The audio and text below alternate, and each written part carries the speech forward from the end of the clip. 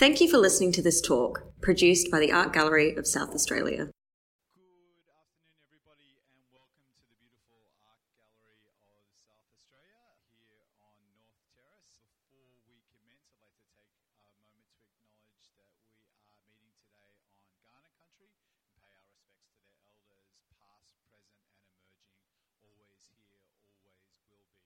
My name is Sebastian Goldspink, so I am very fortunate to be the curator of the 2022 Adelaide Biennial, which opens this week at the gallery. And thank you all so much for coming along today to what will be a fantastic conversation between curator Elle Freak and Tom Polo, who's a fantastic artist, an artist I've been fortunate enough to sort of work with and do stuff and constantly talk with over the last sort of decade or so.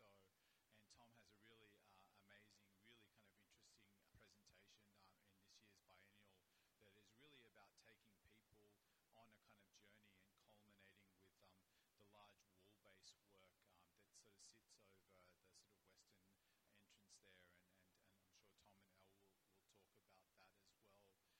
Tom and Elle will talk about that as well. So the biennial opens to the public on Friday, and we are coming in hot. We're still sort of finishing off and lighting, and some of you who are guides would have been through today and sort of seeing where we're up to. But it's really exciting, and I have to say as well too, it's been fantastic working with the Art Gallery of South Australia and how open they have been into, working with different modes of practice and different things happening within the institution. One thing that's important to note about this year's Adelaide Biennial is that it all takes place at the Art Gallery of South Australia. And that was a really conscious decision on my part, wanting to maintain the energy of all the artists. So it's 25 artists from every state and territory, all being presented here together. And part of that was about the sort of solidarity of the time in which we've just been through. But I'm super excited / nervous, but really grateful that we've got the opportunity to hear from Elle and Tom. So how about a round of applause for these guys?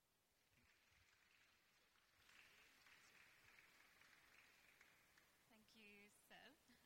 That was a privilege to hear from Seb. He was just going to be in the audience today, so that was a lucky little treat. But I'll also begin by acknowledging that we're meeting today on the land of the Kaurna people and Marni Malputni. It's nice to see you all here.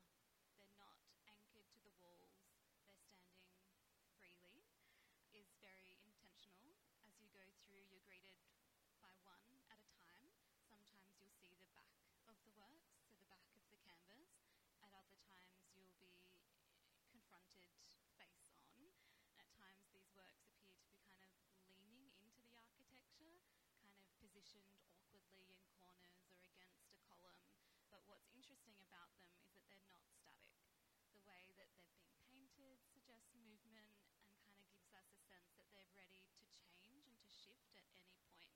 And I liked that we came to that idea, because that's really, as the curator of a historical collection, that's how I look to the collection as well, that it's constantly changing and that it's impossible to present a kind of linear, static narrative of Australian art. So, that was a big introduction to get finally to Tom, but I thought we should just begin perhaps with you, Tom, talking about the idea of time and how that really plays out in this series of paintings, but also in the moving image work in Gallery 7. Sure. Thanks all for joining us today, and thanks, Elle, for, even helping me understand how this work now situates itself within the Art Gallery of South Australia. And I think thinking around that idea of a conversation is really important, because often my works start from an accumulation of things that I've noticed, gestures, the interactions between people. All of these things I kind of have built into what I like to refer to as an index that I'm constantly referring to, be the way that somebody gestures towards a stranger. Someone sort of craning their neck to look sideways or look back behind them. These actions that are part of our everyday, I think, also speak to a performative nature of how we exchange, how we build our relationships, how we kind of enact our own senses of selves in, psychological, but also emotional space, but also physical space as we walk through. Right now we're amongst strangers and friends, and the gestures, the conversations, the anecdotes that we might share build upon who we are and then how we take those into the world after that experience. And so I kind of wanted to bring those ideas that I've long worked with in my studio into my work for the biennial, and thinking around this idea of time and the way that it isn't fixed, it is kind of fluid, thinking around this idea of a collection and what it means to collect, because like I said before, I'm someone who is always gleaning or collecting or gathering these things. So then to place my works actually inside the collection, inside the Elder Wing, makes me think a little bit more about how the objects that were already here will impact upon my work and vice versa. So thinking around how, we start with a clock, and then, as Elle said, we sort of finish with a clock with my work, Clockwatch, enduring in Gallery 7. We're really thinking around this idea, and it was a discussion with Sebastian around this idea of thresholds and passing through experience. So I kind of want you to, as you're walking through the galleries, the collection wing, that you sort of take note of maybe how my works have been placed in this space, how they often will refer, even through form and shape, to something that's behind it, something that's next to it, how there kind of is an understanding, or you may read what is actually happening in that work by association of what's behind it. I like to come back to this idea that nothing exists in a bubble, in the sense that we know big because we know small, we know dark because we know light, and I think the way that we're reading these works really help us build those associations. Thinking about them as paintings, as images, the things that we encounter as we're moving through physical space, I want you to kind of come up to these kind of figures. They could be one of us, they could be sort of mirroring who we are, but they also could be suggesting this notion of being looked at or looking. So are we the audience then, and are they looking at us as we move through the space? I often like to think of the gallery space as almost like a stage, and so our participation or our performance as we move through this space is like we are the ones who are performing as we go about our everyday business. So as we pass through the paintings, and there are 11 of them, so something that we kind of discussed yesterday is that it's almost like one per every hour of that clock. We're passing through until we end up at the video work. Now the video is a new sort of development in my practice, and I made the first iteration of this work called Clockwatch last year in Sydney, and for the biennial I really wanted to develop what happens in that work. So now what happens is, and you might have seen it at one point today while you've been here, is that it actually functions as a real clock. So if it's 12:42 on your watch or on your phone, you can look up and it is the same thing there. So the way this is working is a computer program that I've developed with a few collaborators, namely one, Dara Gill, and the way that we've done this is that we've worked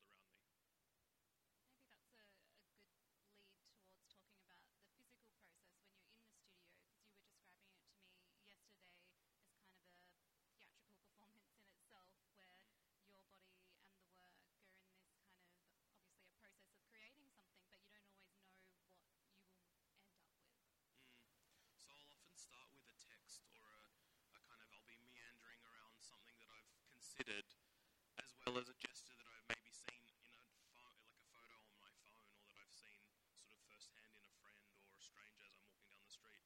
And often that will be the starting point for my work. And physically, as you can sort of see and as you can acknowledge, these are large paintings. And the way that I've typically started to work, because I've started to kind of pull and use a lot more watery paint in the process, because I'm interested in the way that the build-up or those layers create this sense of a veil, or something that is transparent but has a permanence, you know? So we can see through the layers of the work, but they also kind of tell us that they are there and that there's a history to them as well, that they weren't created in one sitting, but they were built up over time. But physically, the way that I make them is that I work flat on the ground, that the canvas is flat on the ground, and because they are so large, with my paintbrush I physically can't reach the whole entirety of that space. So I am using sometimes a paintbrush on an extended stick to create those gestures. And now doing that, what I realise happens in that process is that I'm kind of letting go of a bit of control. Like if you think about it, when you're painting up close, you might really kind of make some more exact marks, but by kind of physically taking myself away from that canvas a little bit to paint those large gestural marks, you know, and I'm using my arm in that process as opposed to my hand most of the time, it kind of, it takes away a bit of that control. And I think me creating these images that are kind of figurative or that kind of look human-like at times, there's this weird sort of like dynamic between me and the figure that kind of emerges from the paint. Because like I said, often I don't know exactly what that image is going to be. In fact, I don't do any like sketches or preparatory sort of studies of smaller canvases. I kind of just go for it, and it's the process that I sort of see as that sketch. But what happens is like the painting or the figure or the kind of the composition emerges to me, and then it's a series of like hurdles that I kind of go through in that process of painting, overpainting, scrubbing back, layering, kind of erasing through the idea of putting more paint on, that creates the final outcomes of the works. Yeah, I think you're right. The figures seem to emerge from your paint, but also kind of dissolve into the paint.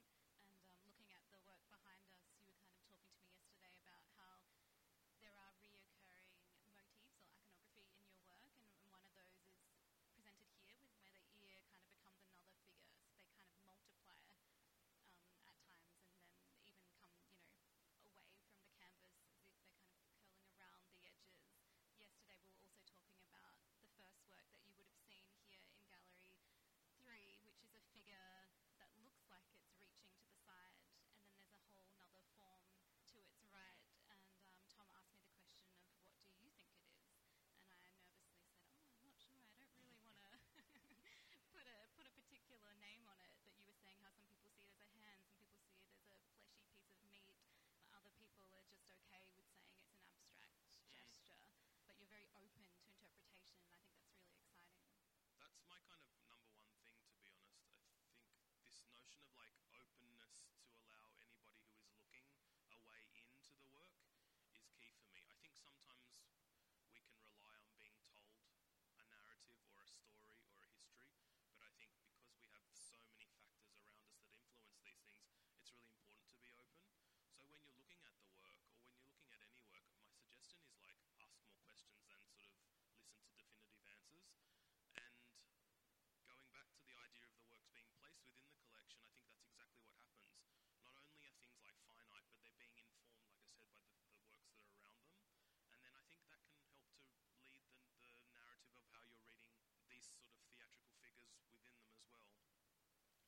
Maybe it's important to note that placing the works happened before you arrived. So you created this body of work with the Elder Wing in mind.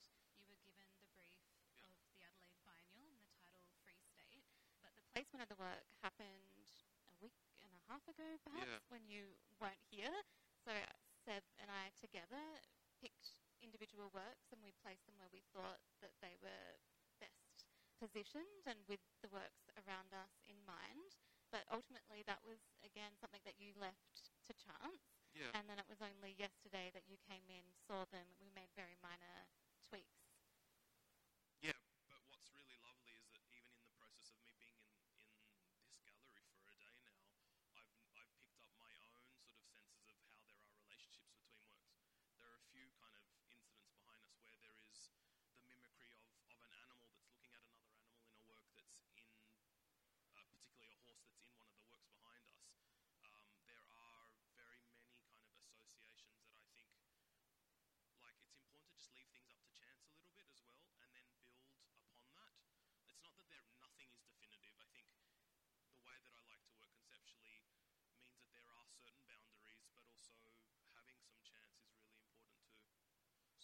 piecing the works, I think, had I come in yesterday and really felt like there needed to be something that was drawn together, that could have happened. But I think the way that then an audience will move through this space is up to chance anyway.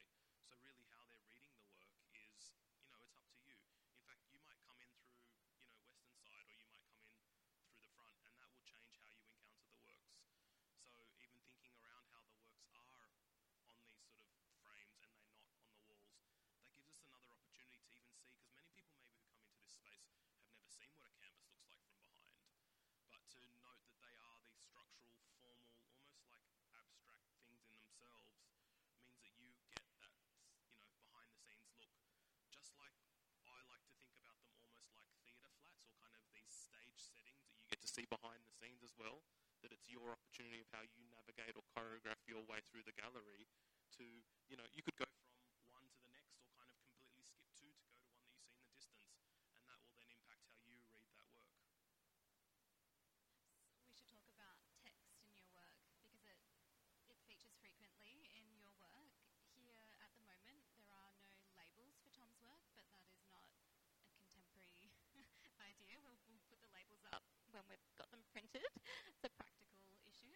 But text does feature heavily in your work. It's not visible right now. It was more visible in a body of work that you made for the National in 2019 at the Art Gallery of New South Wales, where you were also able to work near the historical collection of that gallery. But in that case, you painted directly onto the walls a message. But here, text is still important, but it's in the titles of the work. And so I thought maybe to end this talk, if you could talk a little bit about text and actually introduce to everyone the titles for these paintings. Sure, and I think, I will say another thing too. I sometimes reveal this and sometimes don't, but there are texts that are hidden within the figurative elements as well. I will use the kind of the gesture of the brush to write sort of things in, which then either get kind of, it's not in every single one, but if you look through them, you might spot them, and they are these things that I like to kind of be veiled or even disappear as well. But like Elle said, the titles of this work form almost, the multiple titles of these works, almost form a bit of concrete poetry that come from my own musings or things that have borrowed from conversations that I've had with people. And so we thought a nice way to end that would be to read those titles out together as a sort of makeshift poem that really encapsulates sort of these ideas of closeness and proximity, or the thresholds that we pass through time, a sense of return and belonging as well. So the titles for this body of work are: If ever was closeness, Swell, I can no longer absorb you, Return to continue, Free to fall, Blue listener, Two times, Ready for fools, Soft return, the embrace. The difference is balance, you over me. Begin again, guiding guardians. Freestyle soft shield. Mirror, mirror. Slow ghost, rest in light. Thank you.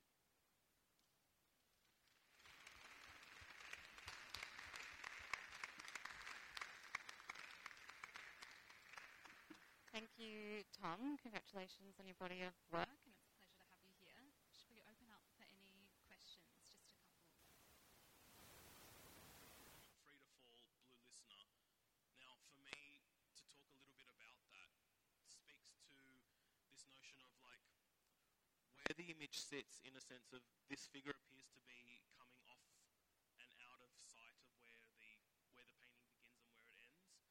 But then there is this other figure that sort of somehow has made its way into the work too. It appears to be an oversized ear, but it also it has an emotional sort of quality to it that's informing the emotion of the face of this one too for me. There's something sinister about it as well, but also something quite humorous too. Talking about this idea of, a guardian of sort, or how we may listen to